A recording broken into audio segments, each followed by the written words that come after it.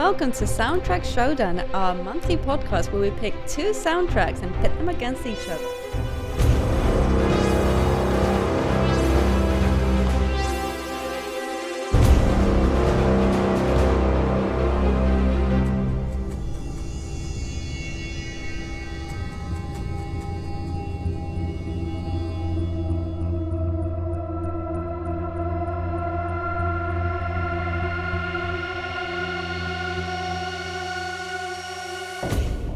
With me today, as always, is my co-host and co-composer, Tristan. Hey! Hey Ella, how are you doing?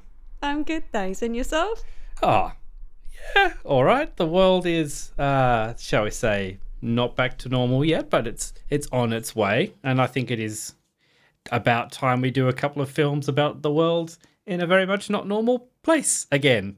Well, before we delve deep into the unknown and talk about today's soundtracks, just a couple of reminders, such as spoiler alert. Oh, yes. Just so you know, we will be referencing these films, talking about what happens in the story, the beginning, middle, and end. So if you haven't seen these films, we would highly recommend, as these particular ones are exquisite and visual gems and unique in their own right. So we wouldn't want anyone to miss an opportunity to appreciate the filmmaking whilst we talk about the music. Yep.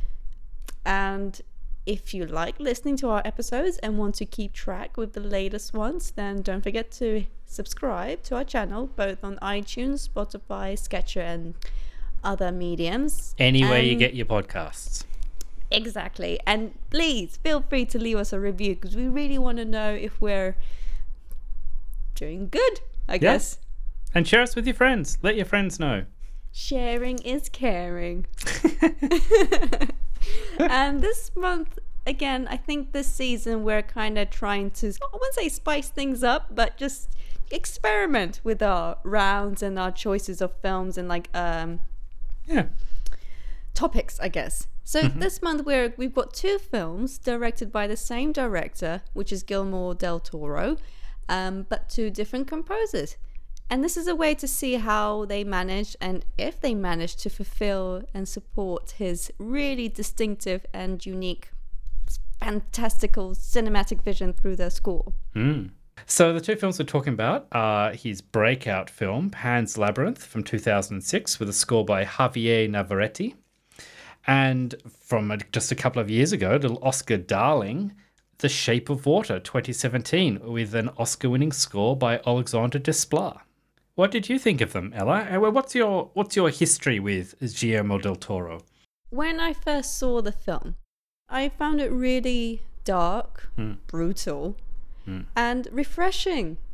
Because I think at that time I felt Tim Burton's films were kind of losing their sort of unique gothic magic and touch. Because I think at that time in 2005 he had Corpse Bride that was released and Charlie and the Chocolate Factory. Yep.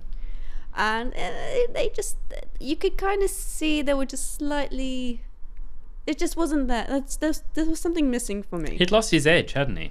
Yeah, exactly. So for me, when this came out, I was just like, wow. So it caught me by surprise in a good way, and it kind of, again, tapped into my more macabre side. Yeah, I can see that, because they actually are tonally a little bit more like some of your favourite films, like Edward Scissorhands and stuff like that, in that there's a messiness to everything.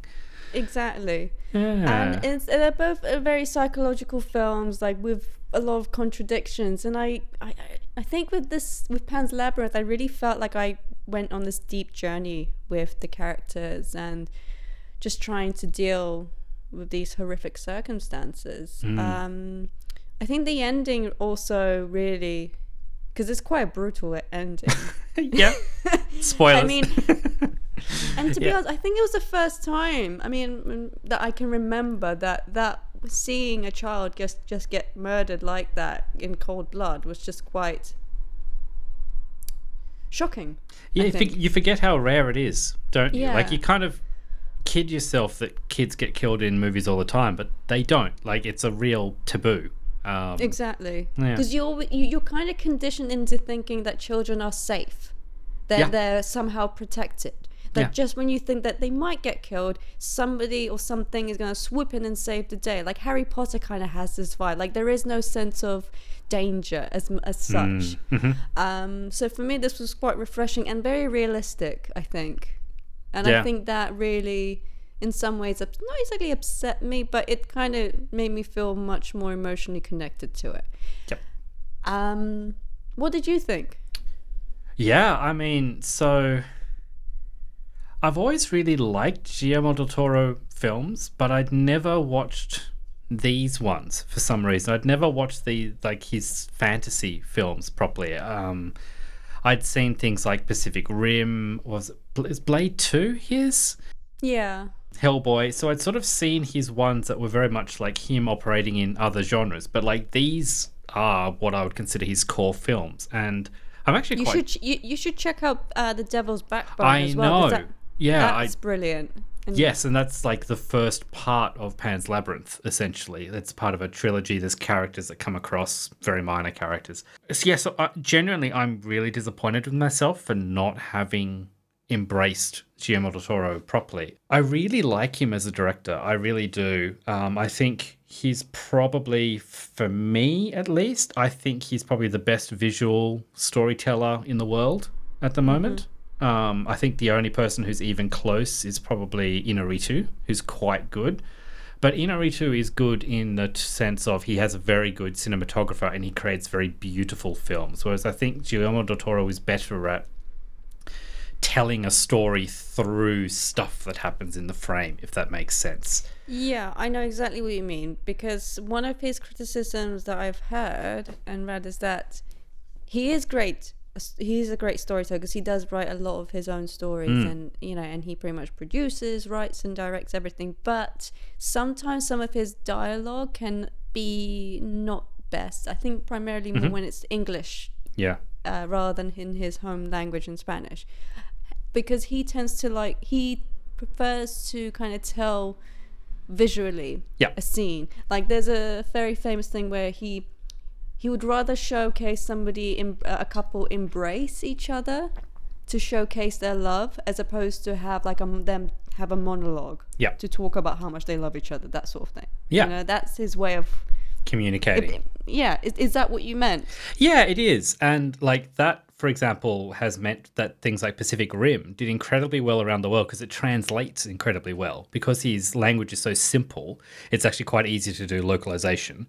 And more importantly, the film carries. So the film did very well in Japanese and Korean and things like that because they can appreciate the visual storytelling just as well as we can. In terms of the history of cinema, to me, basically, Guillermo del Toro is the absolute continuation of the work of probably the other film director that I really like, which is Stanley Kubrick, who equally wrote all his own stuff, produced all, very obsessively in control of everything, and an incredible visual storyteller, except I think that Guillermo del Toro is probably a much nicer human being than Kubrick was. So I think there's a genuine upgrade all around, but very similar sorts of ideas as far as I'm concerned. He's amazing, and his particular approach to adult fairy tales, which we're going to be talking about a lot today, because both of these are adult fairy tales, is very interesting, and his approach to violence in particular is also very interesting.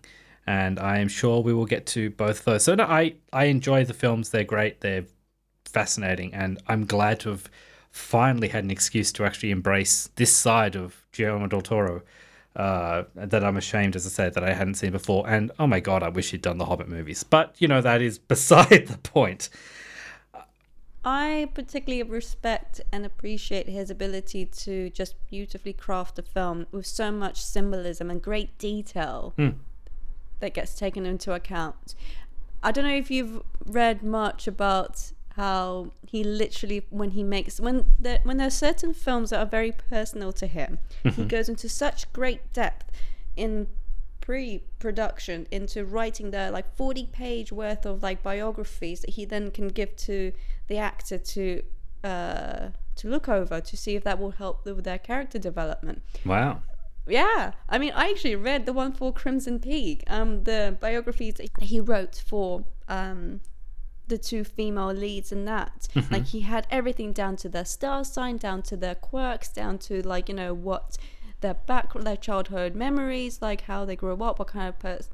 Do you know what I mean? Like all Man. those little traits. I think he goes really in depth, and I think that's really quite unique and unusual. Yeah. I haven't really read or heard any other director that goes that in depth.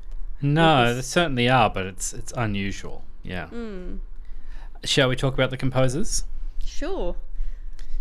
So I think with Pan's Labyrinth, Javier Navarrete, I apologize, I'm not great with Spanish pronunciations, and there'll be another apology for that in a second. I would say that he's not a particularly well-known composer. He was certainly a composer that Guillermo used quite a bit early on in his career. He notably also did The Devil's Backbone. This score by him was nominated for both an Oscar and a Grammy, but didn't manage to win. In fact, he lost to a man whose work we looked at a few months ago, and this is the second apology. I must apologize. We consistently mispronounce this man's name, and I have finally learnt loosely how to pronounce it. So he lost to the composer Gustavo Santaolalla, or if you're more Castilian, Santaolalla, but given that he's Argentinian, Santaolalla, who in this case had written his score for Babel, and I don't know if we mentioned at the time, but Gustavo actually won 2 Oscars in a row for Brokeback and then Babel, which is quite impressive. Yeah. I'm not... we'll talk... I mean, I have a few notes about that in Legacy that I want to address. Okay. Regarding that. Okay. Well, it's not major notes. It's just like I disagree with it. Yeah, spoiler. Interesting. But yes, so he's perhaps not the best known composer, but whereas for The Shape of Water, we have probably one of the kind of most well-recognized kind of newcomer composers of the last 15, 20 years in Alexandre Desplat. This film won Desplat his second Oscar in 9 nominations. And I really like Alexandre Desplat. The one thing I would say about him is that I'm very disappointed that, for me, what I think is his best score never got any recognition at all. I think it was maybe too early, but I think his Girl with the Pearl Earring score is one of the best scores there is. And we'll definitely have to talk about that another day.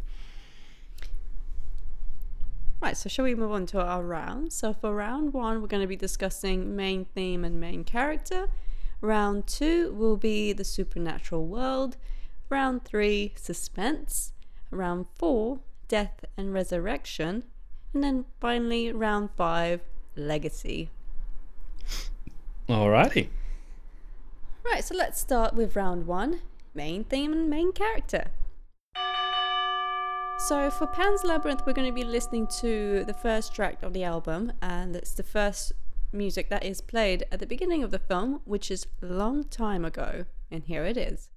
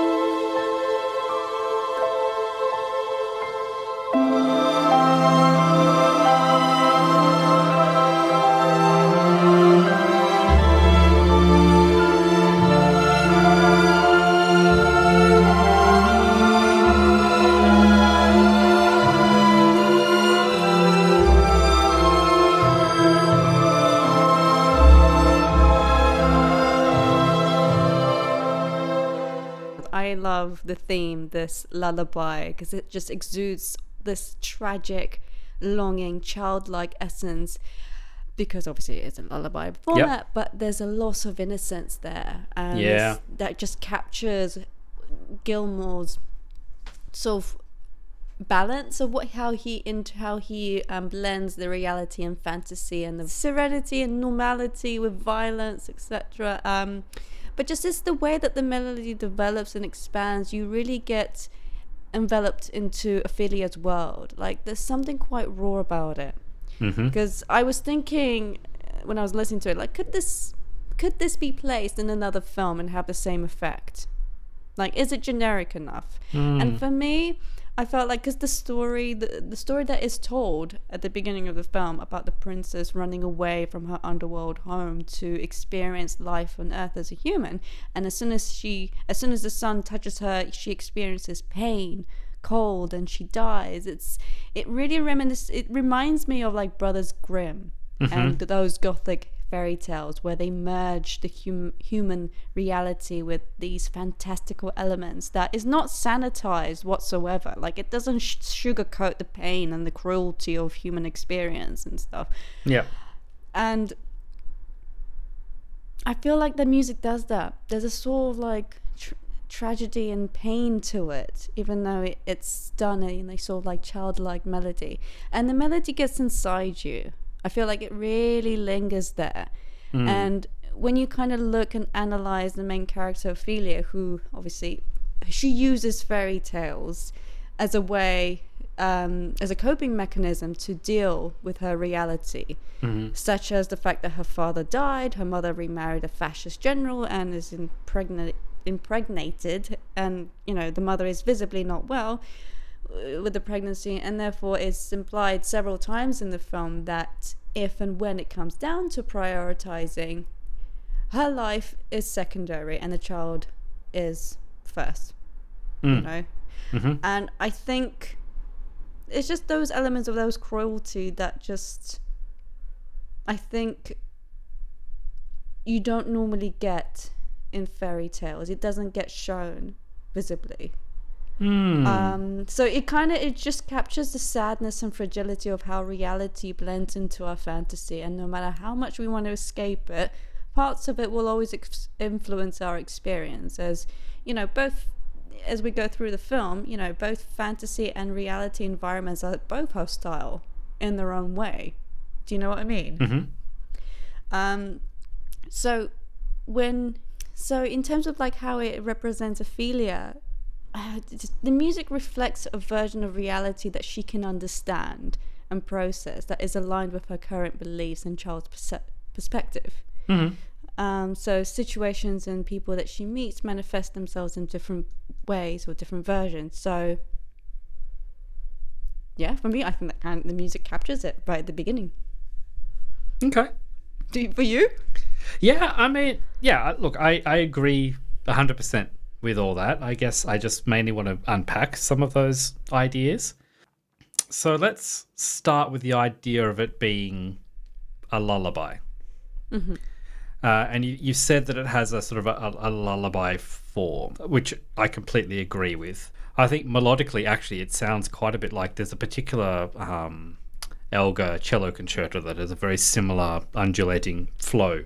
But this is very much like a lullaby form of the same thing. And I think what makes it feel like a lullaby is that it has a real breathing motion to it. Like there's this constant like breathe in, breathe out, rocking kind of emotion to it.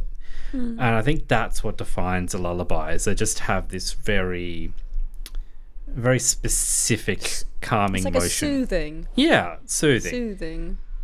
And then obviously we also have to talk about the fact that it is sort of hummed in a female voice quite often, which is obviously also a very core thing. Lullabies being basically a female, a women's oral history, pretty much, that's passed down through the act of soothing children, which is very crucial also to the story of Ophelia and her mother and that relationship. So and for that matter, Ophelia and Mercedes, who talks about the lullaby at one point and about how she doesn't remember the words, and that's why it's hummed. So that's all very powerful and interesting. As to the darkness, yes, and I would say that that's actually a trait both of lullabies and of fairy tales, is that because when you actually think about the lullabies that you might know, most tend to include violence in them. They involve some sort of like, when the bell breaks, the baby will fall and dad will come cradle, baby cradle and all. Like there tends to be both falling, which is like a metaphor for falling to sleep, but there tends to be genuine violence and darkness just kind of written into these very like loving, soothing songs. And that's just kind of how they are. And it's the same as you say with fairy tales of like Grimm fairy tales and all of those, where they're kind of like little morality tales for children that include the dangers of the world that you should be worried about. So I think Del Toro is very deliberately kind of combining these two ideas, because the fairy tale that Ophelia has, it isn't just some magical, wonderful world that allows her to escape the brutality of the fascist reality that she's in. It's a fairy tale that includes some pretty ghastly stuff and like rules she has to follow and penalties for breaking those rules, and we'll get to some of those later on. Like it's pretty rough, but it's very much down the line for traditional fairy tales, I would say. So then moving on to Shape of Water. Yep. The song that we are obviously listening to is called The Shape of Water.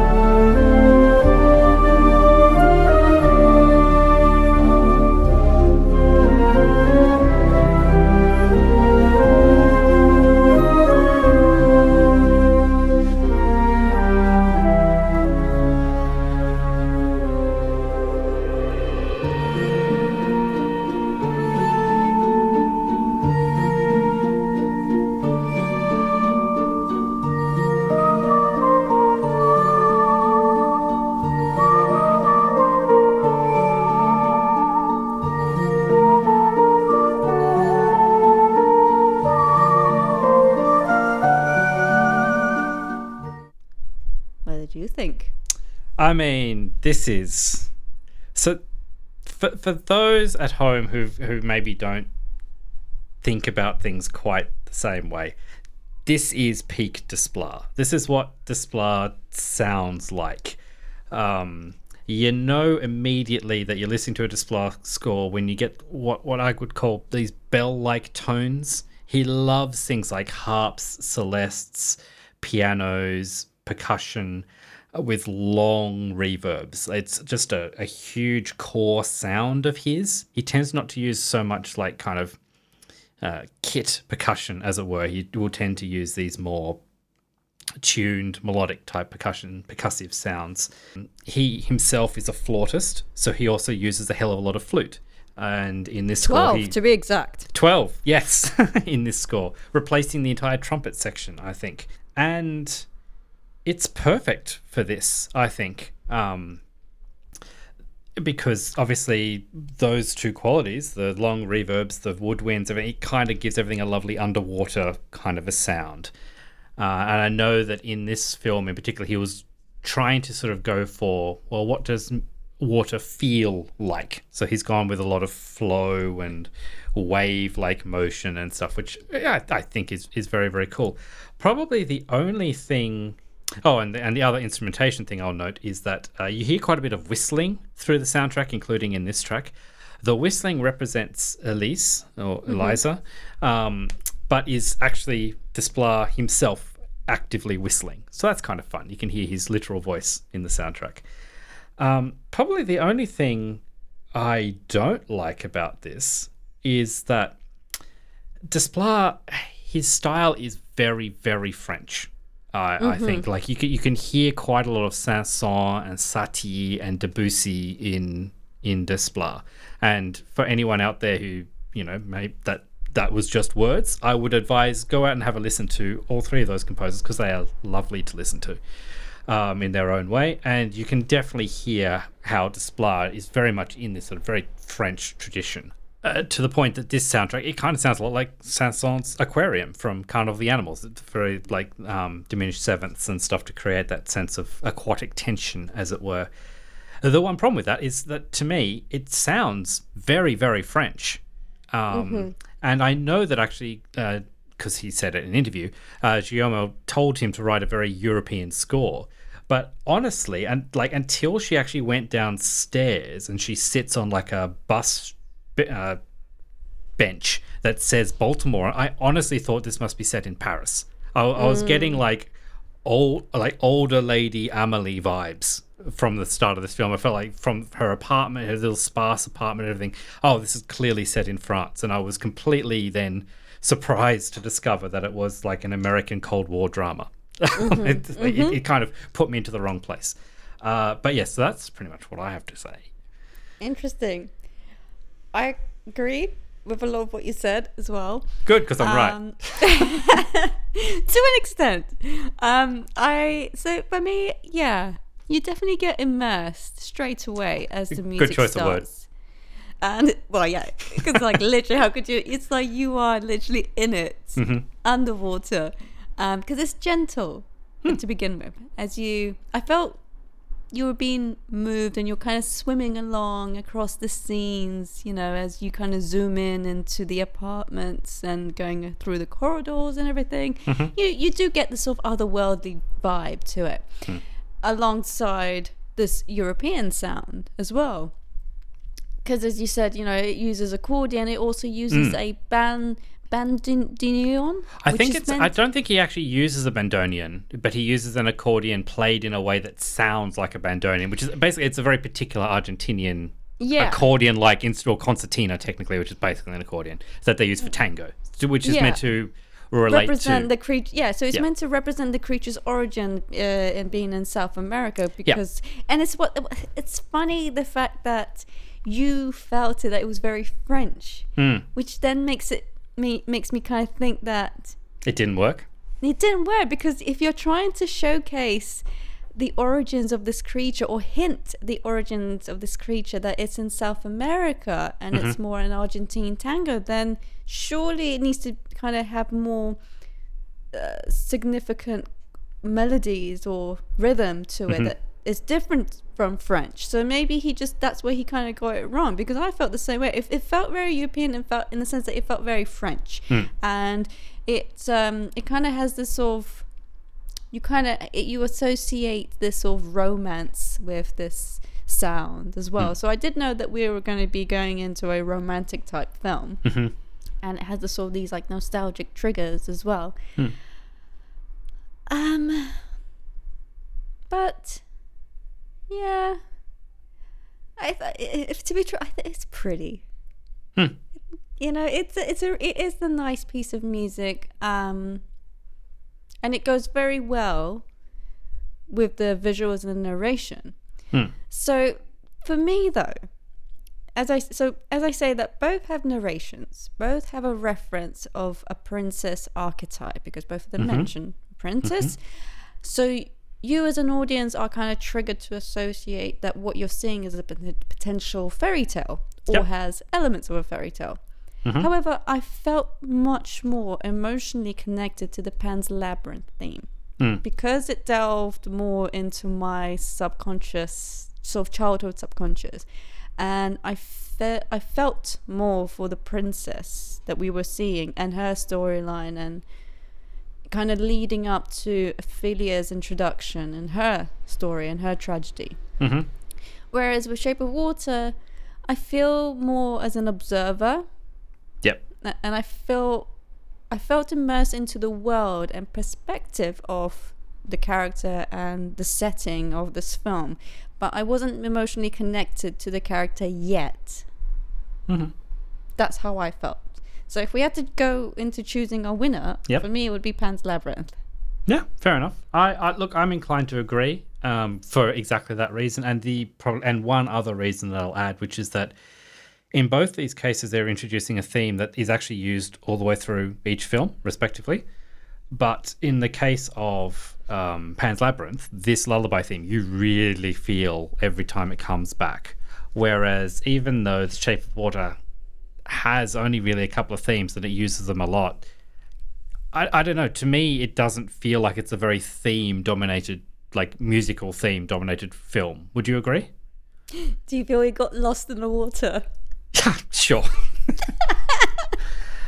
So yes, for that reason, and also very much the fact that it sounds French. He's trying to nod to South America, but it doesn't work. I think perhaps Alexandre, being obviously very French himself, doesn't appreciate just how much the rest of the world associates the accordion with France. I think he thinks of it as being just another instrument, and that perhaps if he grew up anywhere else, he would realize, oh no, you've got to be very careful with an accordion. And it just sounds too you have French. to be very specific into Style, yeah. the style that you're going to be performing and using it for. So yeah. Yeah, I think without using it, like actually composing a tango, which he hasn't, this is a waltz. A waltz on an accordion. Yeah. So yes, Pan's Labyrinth for me as well. So that is 2 votes for Pan's Labyrinth.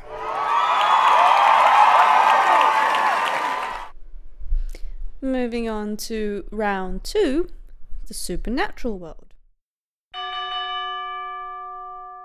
So yeah, I mean, this round is purely just to kind of see how well have the composers created and adapted, I guess, Gilmour's film and the world, you know, whether they highlighted it well, whether they did it justice or not. So for Pan's Labyrinth, the track that we are focusing on is called Fairy and the Labyrinth.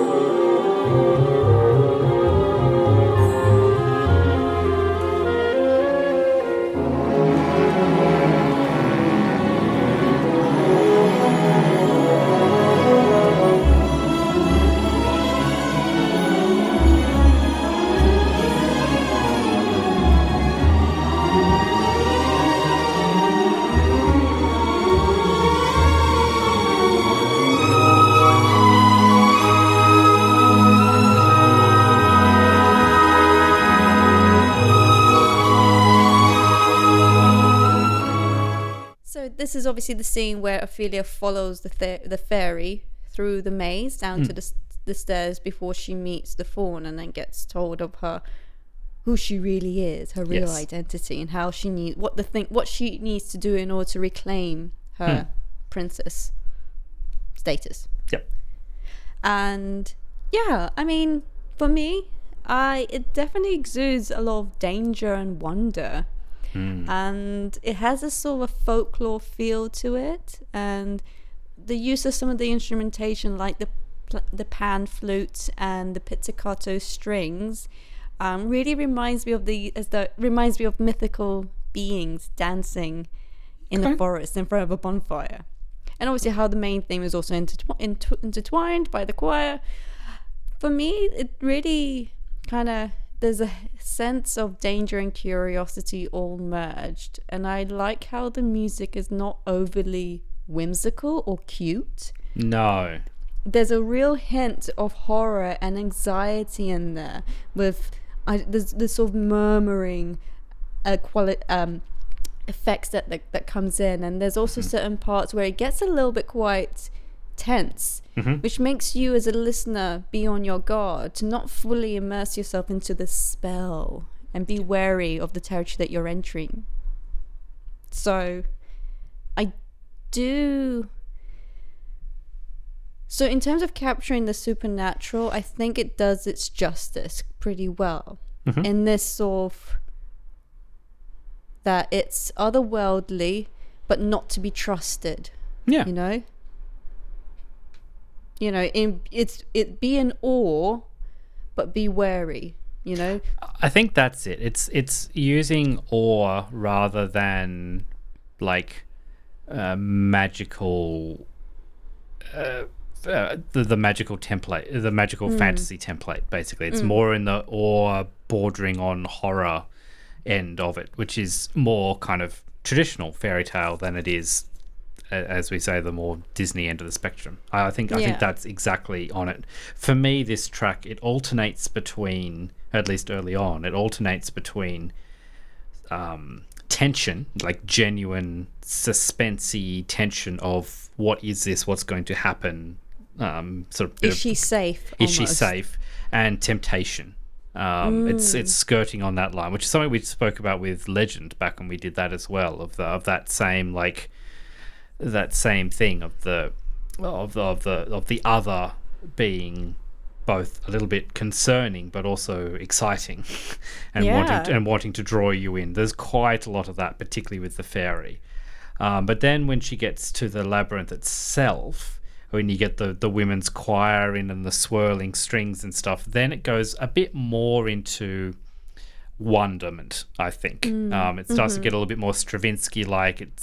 I didn't really feel any danger when she's in the labyrinth. It felt more magical at this point, which is kind of the point, because she's following the fairy clearly somewhere useful, and that kind of guides her in. And then it ends with that statement of the lullaby to all tighten everything together. And I like this track for the way it both flows with the scene and then introduces the lullaby back in as the central motif, as it were. Yeah, I agree. Yeah. Shall we move on to The Shape of Water? Yes. And the track that we're and the track that we're listening to is called Egg.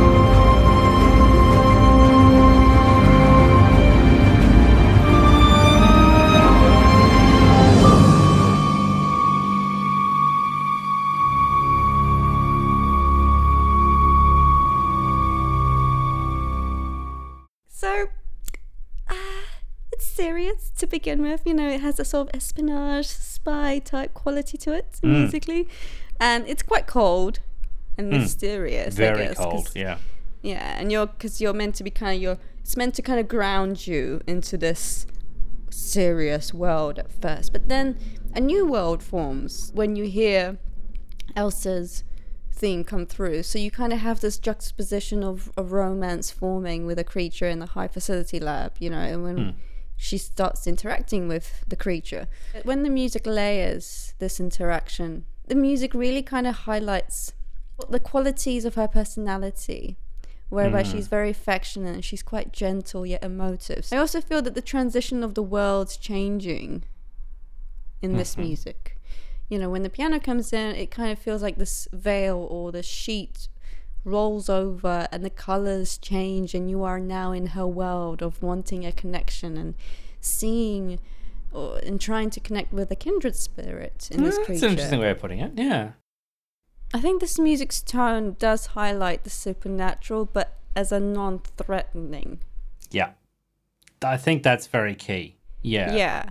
Because it's not your typical monster threat. And like the whole point of this creature is he's not meant to be like your typical universal Frankenstein, Dracula type thing. It's meant to be represented more as a being / animal that can be understood. Yeah, well, the words you just used there, I think, are it. It's not a monster, it's a creature. And I think that's the distinction that it's making. And it's, I mean, visually he references the creature from the Black Lagoon in terms of old movies as well. Sorry, go on, but I just want to point out that those words exactly, completely agree. And because it really makes a difference to your association when you hear those a difference between a monster and a creature. Yeah, because we need to sympathize with him, because this creature is never going to do anything particularly horrible. No. It's not something that she is ever scared of. At no point is she scared, and because we're fundamentally from her perspective, it's important that it never even allow us to consider the idea that he's hostile or nasty or dangerous. Well, there is a short moment of him being portrayed musically quite menacing when he kind of rises up, but it's meant to be depict more as a defense mechanism. So the action of him kind of rising up it's meant to not harm her, but just to kind of, you know, almost to be like, can you be trusted, this woman, you know? Yeah, and I'd say that is, it's tension rather than so it does allow for some tension. Actually, it's quite interesting, and it's quite similar to the Fairy in Labyrinth and the way that it moves between curiosity, tension, and wonder. It bounces between those emotions. It does allow that bit of tension through the idea of is it dangerous, but it never makes it seem like the creature, who never gets a name, do they? It never makes it seem like the creature is unstable in any way. And I think that's key. What did you think? Yeah, I mean, I pretty much said it all there. Because neither of these characters talk, ever. This is a very interesting scene. It's almost like a silent movie, but it's actually probably more like back in the day of movie musicals in particular. A lot of musicals have what they call a ballet, like not literally ballet, but like it's a sequence where they tell a story through interpretive dance. And this and a few other scenes have that quality to them, not necessarily in how they're shot, but in terms of how Desplat scores it, because he's not having to worry about dialogue, and so he kind of almost Mickey Mouses a little bit the to and fro of their interactions, and that's really cool. And I like the contrasts he has. You mentioned the piano, how it feels like a veil when it comes down. I like that as a statement. But the way that it really pops out, because it's come after the sort of really exotic sounding low woodwinds and fluttery strings and the sort of low harp arpeggio stuff. Like, it's in a completely different register to them, so it really stands out in the score when it happens. That's just very, very good orchestration, basically, of he's using extreme contrast to bring attention to moments in this scene. A scene which otherwise, like, this is one where with the wrong music, this could have really dragged this film and this scene in particular. Like, there's some long kind of weird longing scenes between these two characters who never talk. Poorly handled, either visually or orally. This could have been a terrible film, and so I give Desplat a lot of credit for its success. Which one would you vote for, Ella? Pan's Labyrinth. I think this might be a theme for you. No, I'm not that predictable. I am going to go with The Shape of Water for this one. Okay. I think it is much as I love the Fairy in the Labyrinth, it's a bit more traditional. I think in this case, the egg, I think it has the benefit of not having to go over much dialogue. Not that there's a whole lot of dialogue in Fairy in the Labyrinth, to be honest. So he's been given a moment to work with, and you love that as a composer, where you get just all of that space. You don't have to worry about sound effects. You don't have to worry about dialogue. You can just be you. It's almost more like animation. But I think he's also being asked to do a lot, and I think he achieves it. So I'm going to go with Alexandre Desplat for this one. Interesting. Shall we move on to round 3? Suspense. So for Pan's Labyrinth, we're going to be listening to Not Human. So this is the moment where Ophelia goes on one of her quests. Her second quest to retrieve a key. Whilst she is going to be in the presence of a horrific creature with saggy skin. Looked like once was a fat man that got starved to death. And then obviously all things start to go wrong when temptation kicks in her. Yes, don't eat the feast. And what does she do? She eats a couple of grapes. So here it is.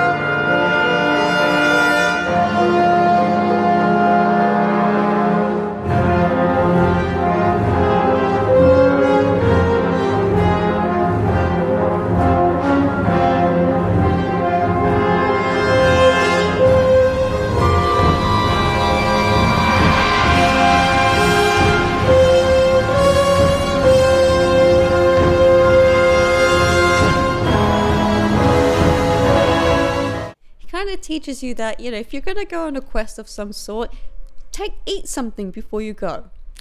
Bring a snack. Yeah, bring like a protein bar or something. Just, you never know what, because it's like they say, don't go shopping with an empty stomach. Hungry, because you'll end up buying everything and not thinking straight. So so this is an interesting scene and an interesting track. So just for the art history people out there, or maybe for the non-art history people out there, one of the interesting features of this film is that a lot of the fantasy world is based on paintings by Francisco Goya, a Spanish artist.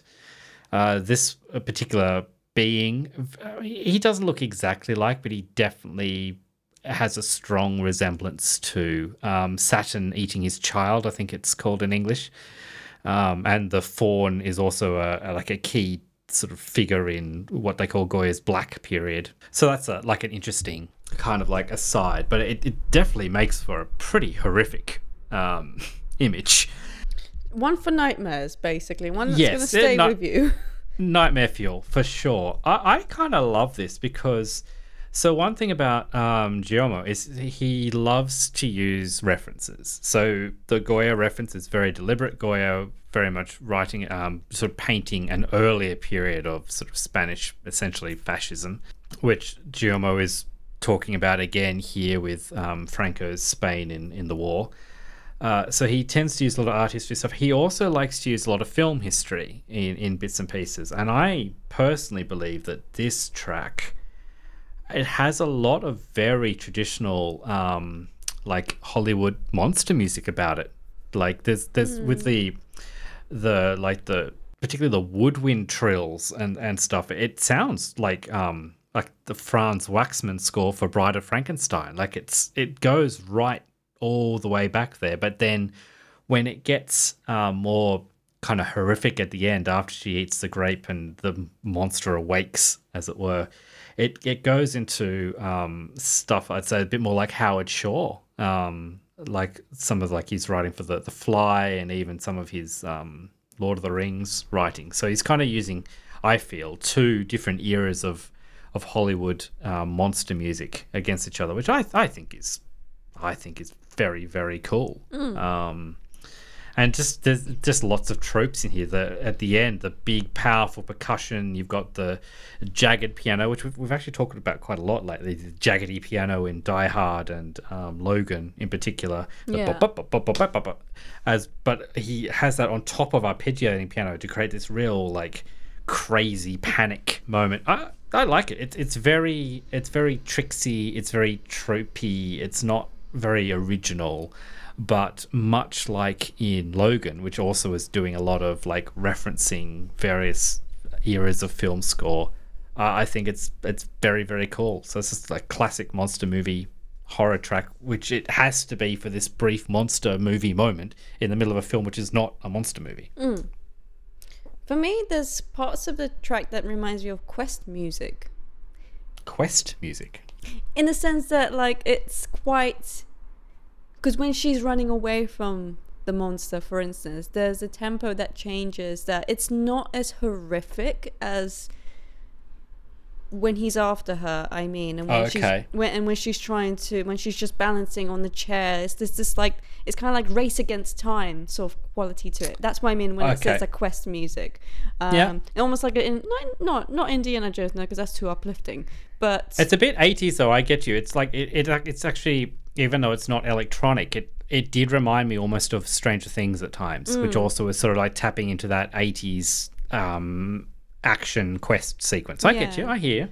And so, like, obviously when the music first starts, you get the door opening and the music plays those chords as the camera zooms out to showcase the corridor, and it's this sort of otherworldly environment, and it makes you feel danger, and it kind of makes you feel, it reminds me of like when Aladdin goes into the tomb to retrieve the lamp, you know, going to unknown to and there's definitely, when you mention about horror music, there's definitely moments of this ascending and descending murmur that I found very unsettling, just creepy basically. And then obviously the awakening of, as you know, when she eats the grape and then the monster starts to wake up, just those little percussion hits, even though some people might be like, oh, it's really kind of Mickey Mousing it, but it's really effective because you kind of just the hits of those percussive are like the Bartok pizzas, which is where you grab the string and you pull it away from the fingerboard, and then you let it slap back onto the instrument, and it just goes crunk. And you just feel, you get a sense of like the skeleton, like bones are waking up and cracking. You know, it's just this is coming alive. It's alive. Classic monster horror movie. Yeah. I also like, and I don't think many people may have noticed, but this particular part happens right at the end of the track when she finally managed to escape, and the ceiling or like the floor goes down, and like it seals up, and you have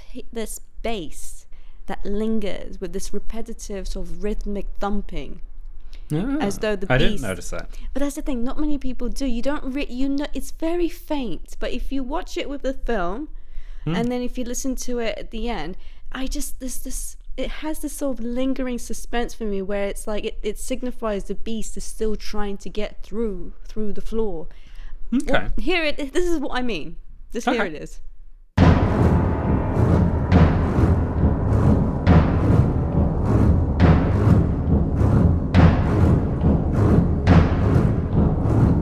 quite profound because you have this no certainty of safety yet.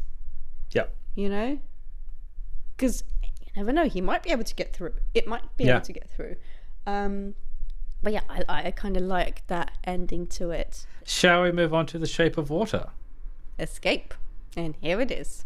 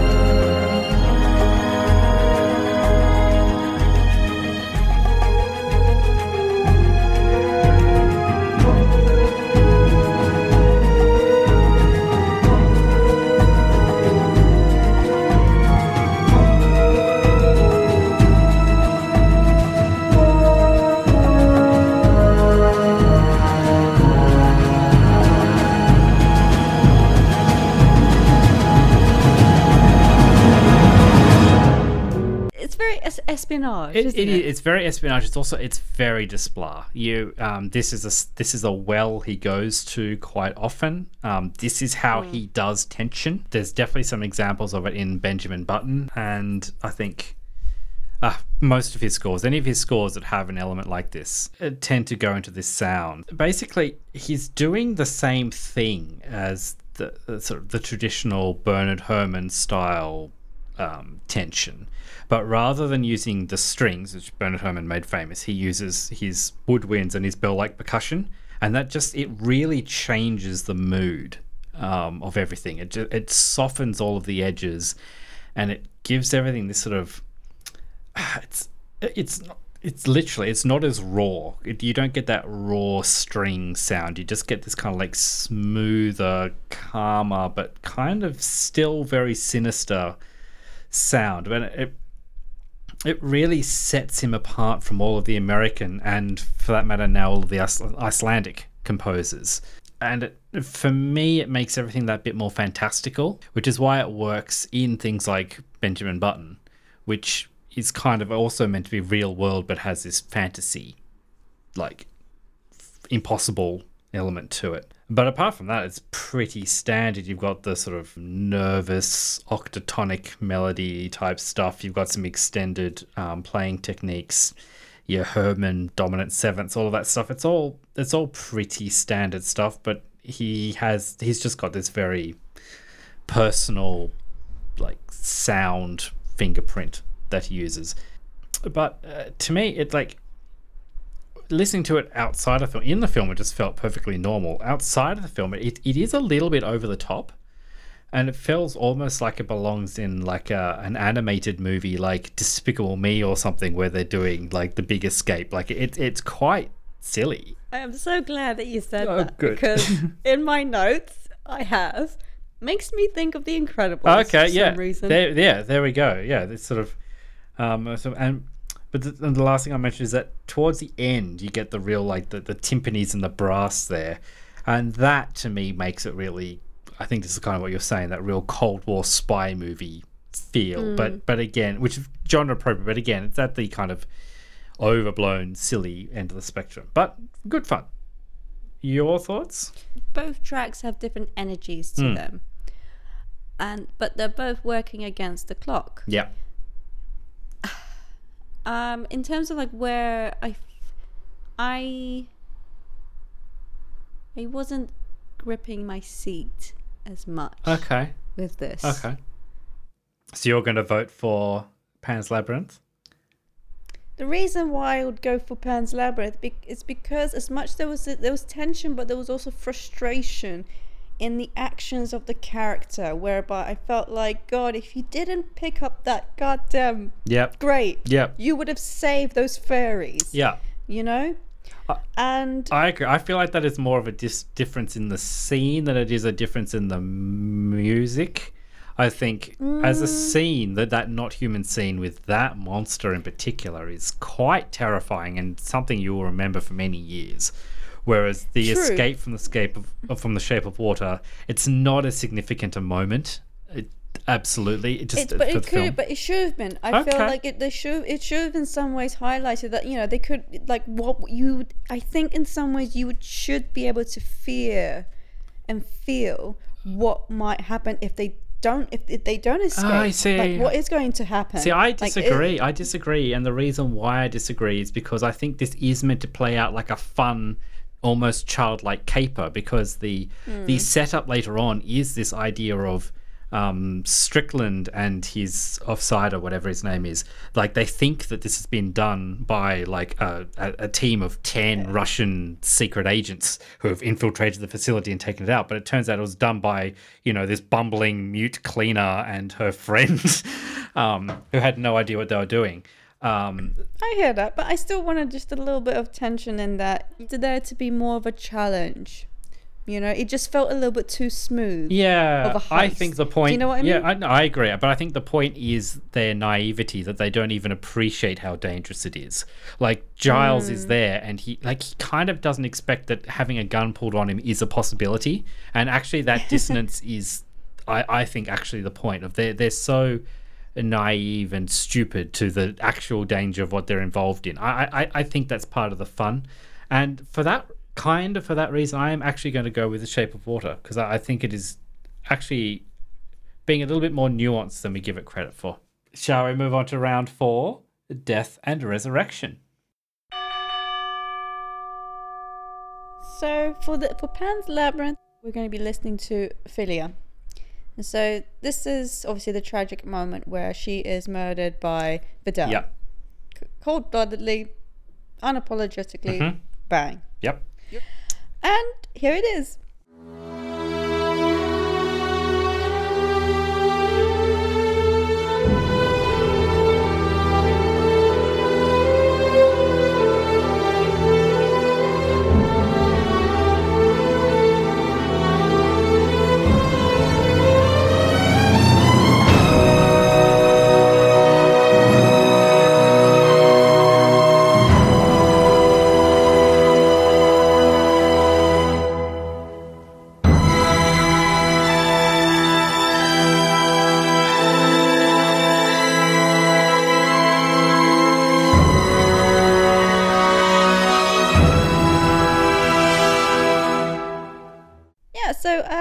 The death takes you by surprise, doesn't it? It does. And the music kind of goes full on opera and pretty intense for me. Yes. I mean, at the beginning, you as an audience, you're in shock, and the music where it pauses just briefly is executed perfectly because you have this moment to kind of think, maybe this isn't real. Maybe something magical might happen. Yeah, he does that a couple of times, actually. Because it's the same with the Doctor's death as well. It also has like a delayed reaction. And I think that's sort of part of a sort of GDT's thing. Like he likes his point with violence is very much he wants you to feel the pain of it. Like he wants it to be very, very impactful, but not gory. And I think he does these. It's like I'll describe them almost like little sucker punch type moments of like. Because it's kind of realistic of like because there is a moment of shock of did that really just happen, and then a second or two later the realization of what's happened, and it happens with the Doctor when he stumbles. And so with her the point you're about to make, which I'm totally robbing from you, is she lifts up her hand and you see the blood, and that's when the music goes off. Yeah. Go. And it unapologetically states that it's real. Yep. You've been murdered. You dead girl. Yep. And the music is all drama, like pure drama, and like you do feel this betrayal aspect, and the music is very unforgiving, a little bit over the top, maybe, and then it kind of winds down slightly for obviously when Vidal is murdered, rightfully. Yep.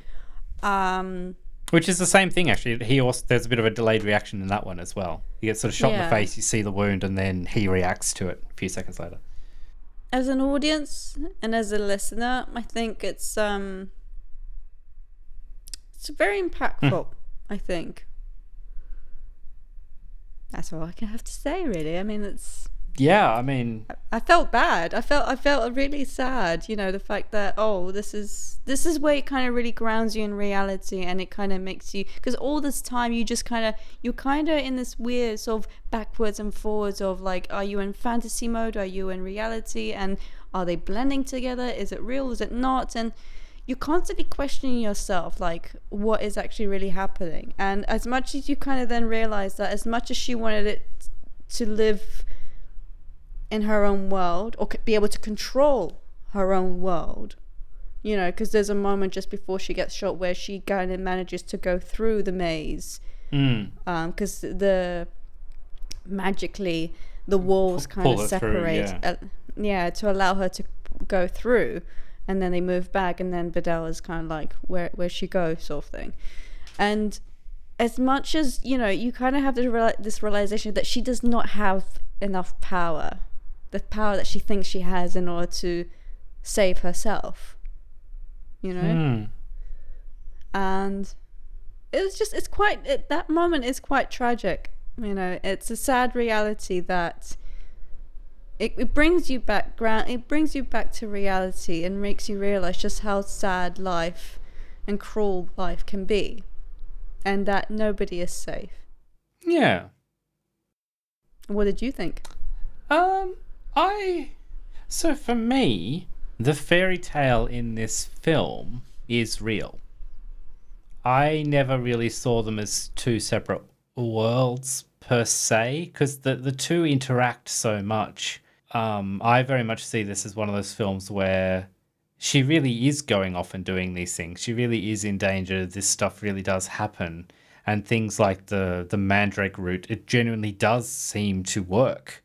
And it's more the fact that the people in the quote-unquote real world, or really the adults, they're so caught up and obsessed with death. They're so caught up and obsessed with the violence of the world that they're in that they have forgotten and refused to see the magic that is around them. So I don't see it as separation. It's more that, so there's that shot right at the end when Vidal comes in where we see from his perspective, we see Ophelia as she's there, she's holding her brother, and obviously you don't see the fawn, even though Ophelia is talking to the fawn.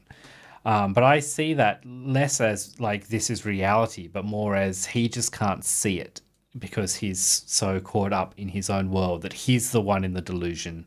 She's in fact experiencing reality in the context of the film.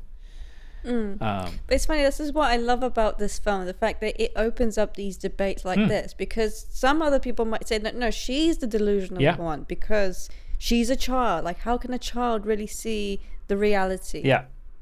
You know? But your interpretation is valid just as well, and it's in some ways rings true. Like, I can see where you're coming from and in some ways agree with it. Yeah. Music wise, I mean, the only thing you didn't mention is that this is obviously which is so obvious you didn't have to, but the big dramatic moment is the lullaby in its full symphonic romantic presentation. And it is quite beautiful. And the other thing I'll point out, there's this kind of like pedal note, like this long, constant, deep notes underneath that melody in the brass of the strings, which I think are just a very nice musical representation of death, basically, of it's stuck. So we're kind of getting the separation of her soul, essentially, of like the real world, as it were. Ophelia is dying, but her spirit is moving on. And so, Shape of Water. Yes, and the track is called Rainy Day.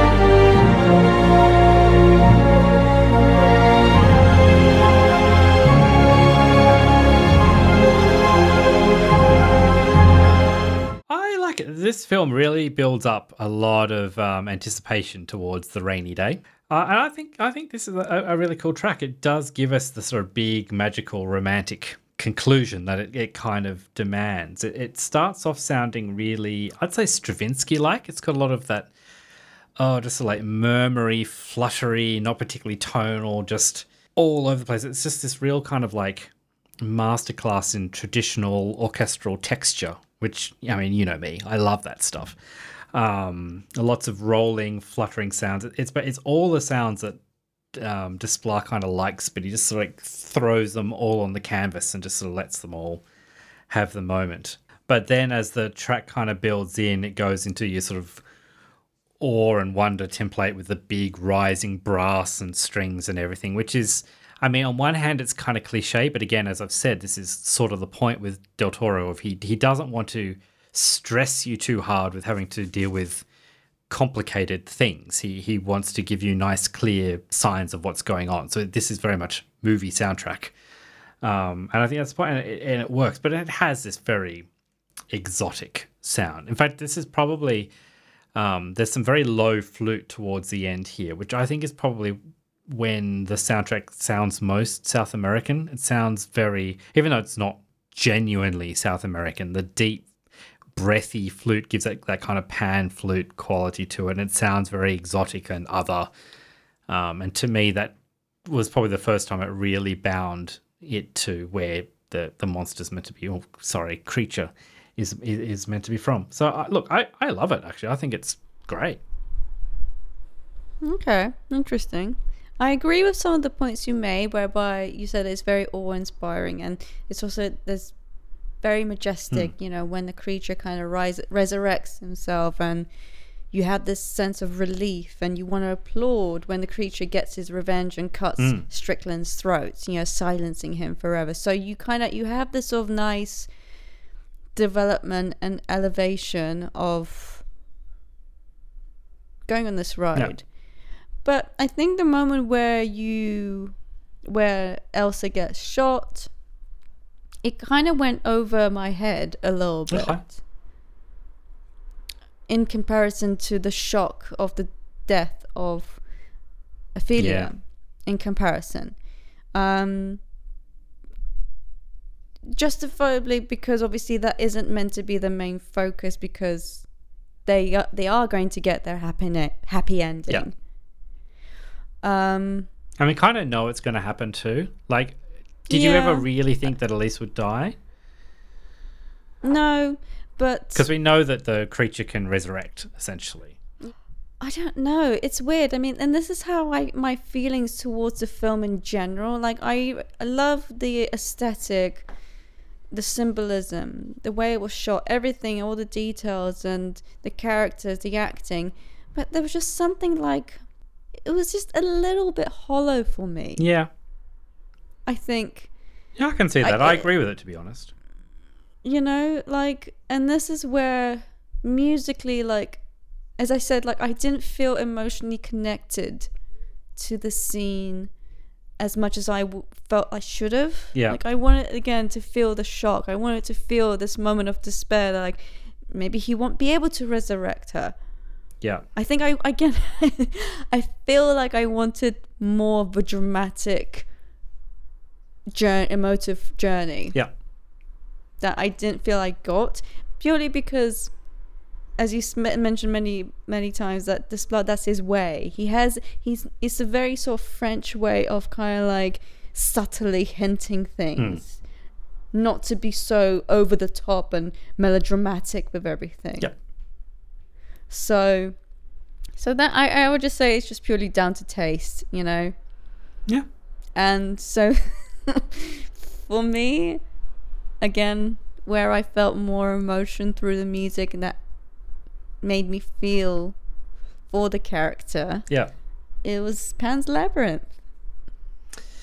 Yeah, we all saw that coming. Shush, quiet you. Look, in this case, I'm inclined to agree. I mean, it is such a powerful scene by comparison. And I know last time I didn't want to let the scene control it too much, but this time it's kind of hard to ignore. It comes down to the lullaby, the strength to which the lullaby is established as a theme in this film, and its presence here. You feel it. It's very dramatic. It's basically impossible to ignore. And let's move on to round 5, Legacy. Where do you stand on the legacy of this film and the soundtrack in particular? I kind of alluded at the beginning, whereby, so he was nominated for an Oscar, but Gustavo won for Babel, even though he won previous year for Brokeback Mountain. And I think Javier was robbed. I really do, because I listened to Babel's soundtrack. And, okay, it's nice. It's atmospheric. It's basically just atmospheric music across different ethnic locations. And that's all. Yeah, because Babel's set all over the place, isn't it? Yes, but that's all. There's no memorable theme. It's very similar to Brokeback Mountain in that it's this very spatial sort of vibe, you know. That's Santalaya's sound. Yeah. That very thing. He's It's his style, it's his signature style, fair enough. And therefore I don't agree that he should have won an Oscar for that music. I think I felt like it's almost like because the film was getting all those other awards for film, I don't know, maybe screenwriting it won as well, and for other stuff, and therefore they felt like, oh, we might as well just add the composing, the score on top. And I just felt like, no, I really felt that because in comparison to all the other nominations, I really do feel that Javier's should have actually been recognized more for this.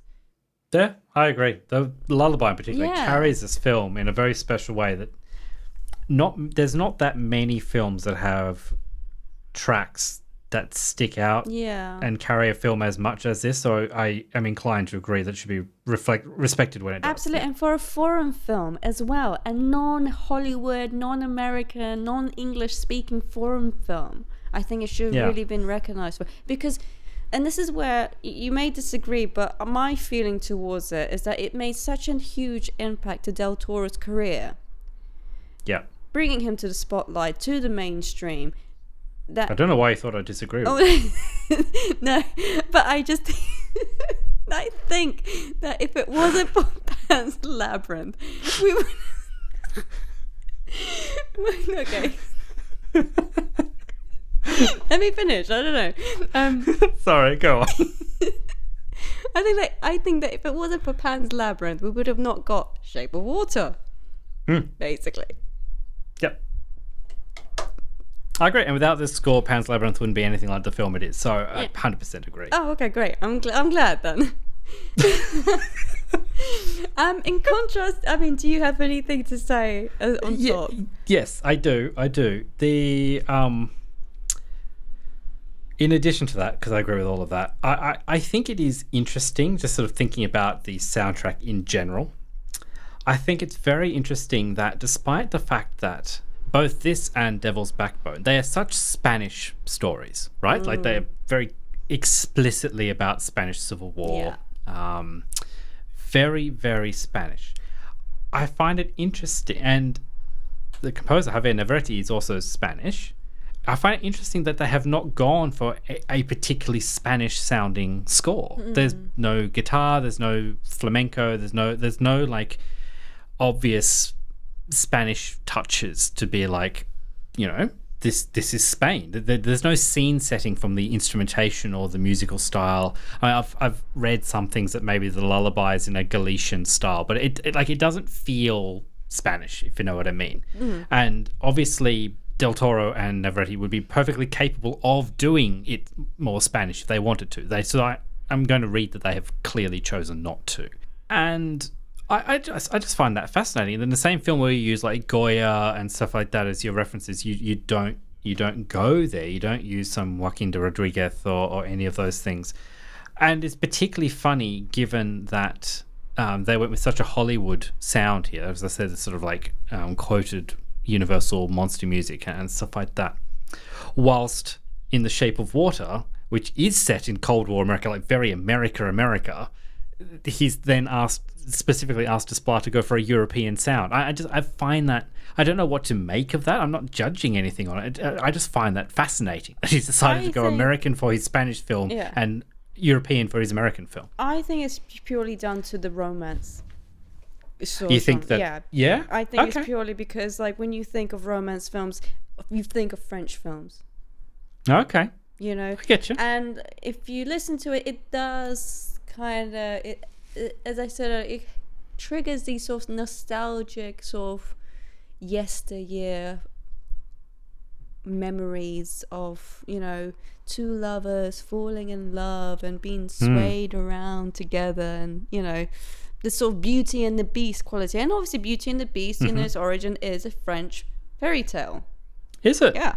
Ah, okay. So whether that's had any influence on the sound in itself, I don't know. I suspect it would have been mentioned.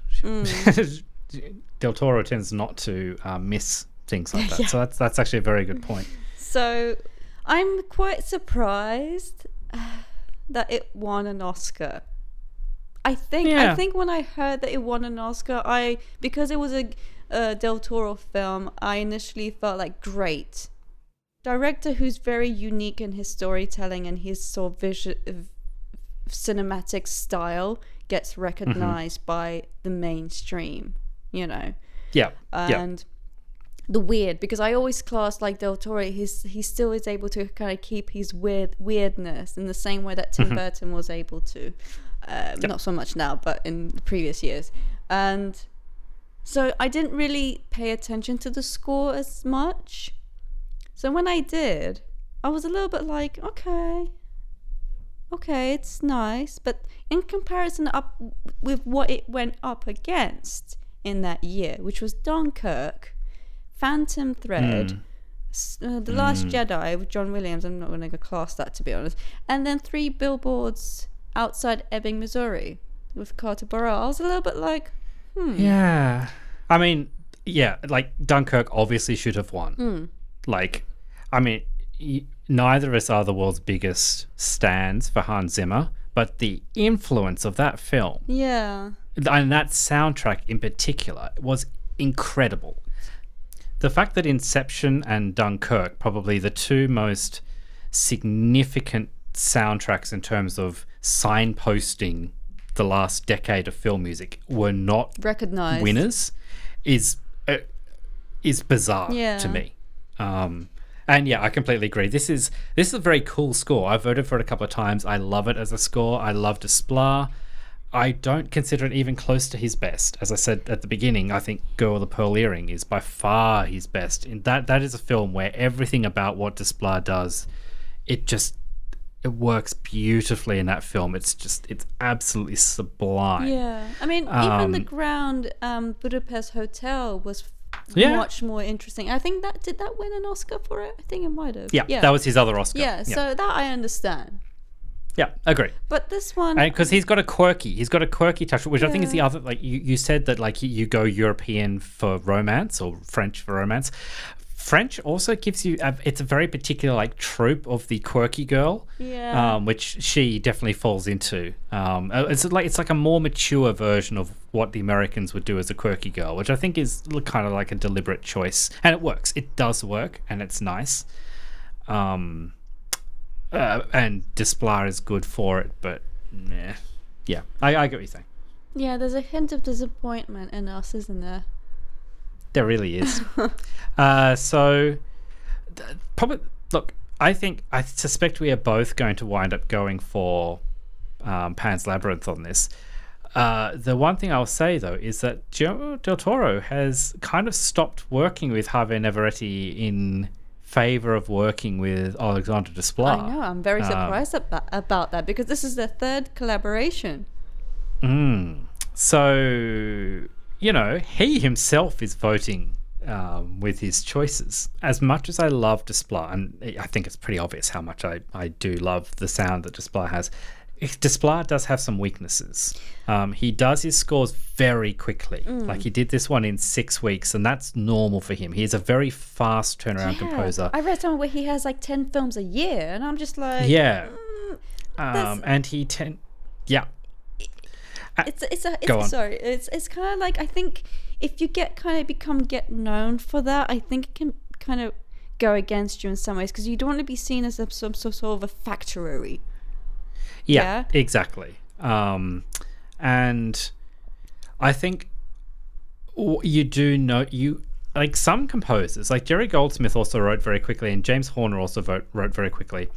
The problem is that they fall into their own tropes when they do it. So whilst in both of those cases they were capable of doing real groundbreaking compositions, Jerry and James, when they were doing them quickly, they both fell into a thing of where they just kind of like drag out their old hits and just copy them and paste them into the new score. It's just recycling their old music, which is normally what any composer would do if they have a library of music that, you know, had not been used in other films because it's quicker.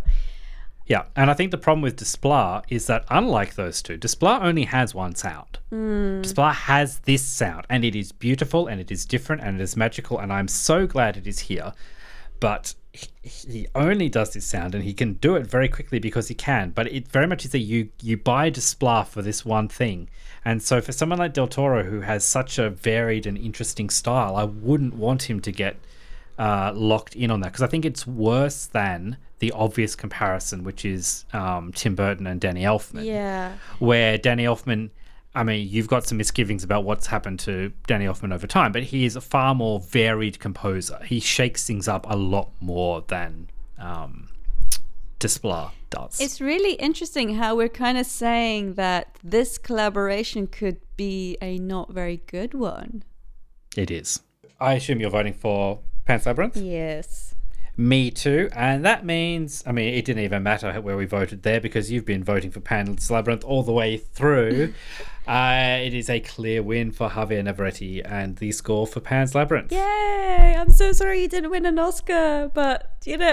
But at least you won our Oscar. Exactly, our Oscar. Yay!